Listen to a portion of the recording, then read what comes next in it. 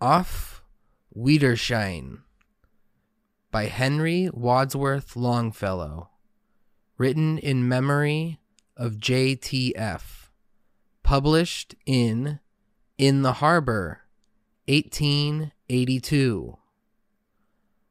Until we meet again, that is the meaning of the familiar words that men repeat at parting in the street. Ah, yes, till then. But when death intervening renders us asunder with what ceaseless pain, we wait for thee again. The friends who leave us do not feel the sorrow of parting as we feel it who must stay, lamenting day by day, and knowing when we woke upon the morrow, we shall not find in its accustomed place the one beloved face.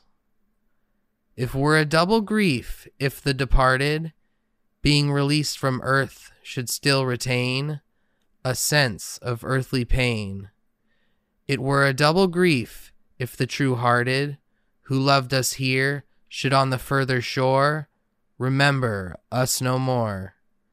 Believing in the midst of our afflictions that death is a beginning, not the end, we cry to them and send farewells that better might be called predictions, being foreshadowings of the future thrown into the vast unknown.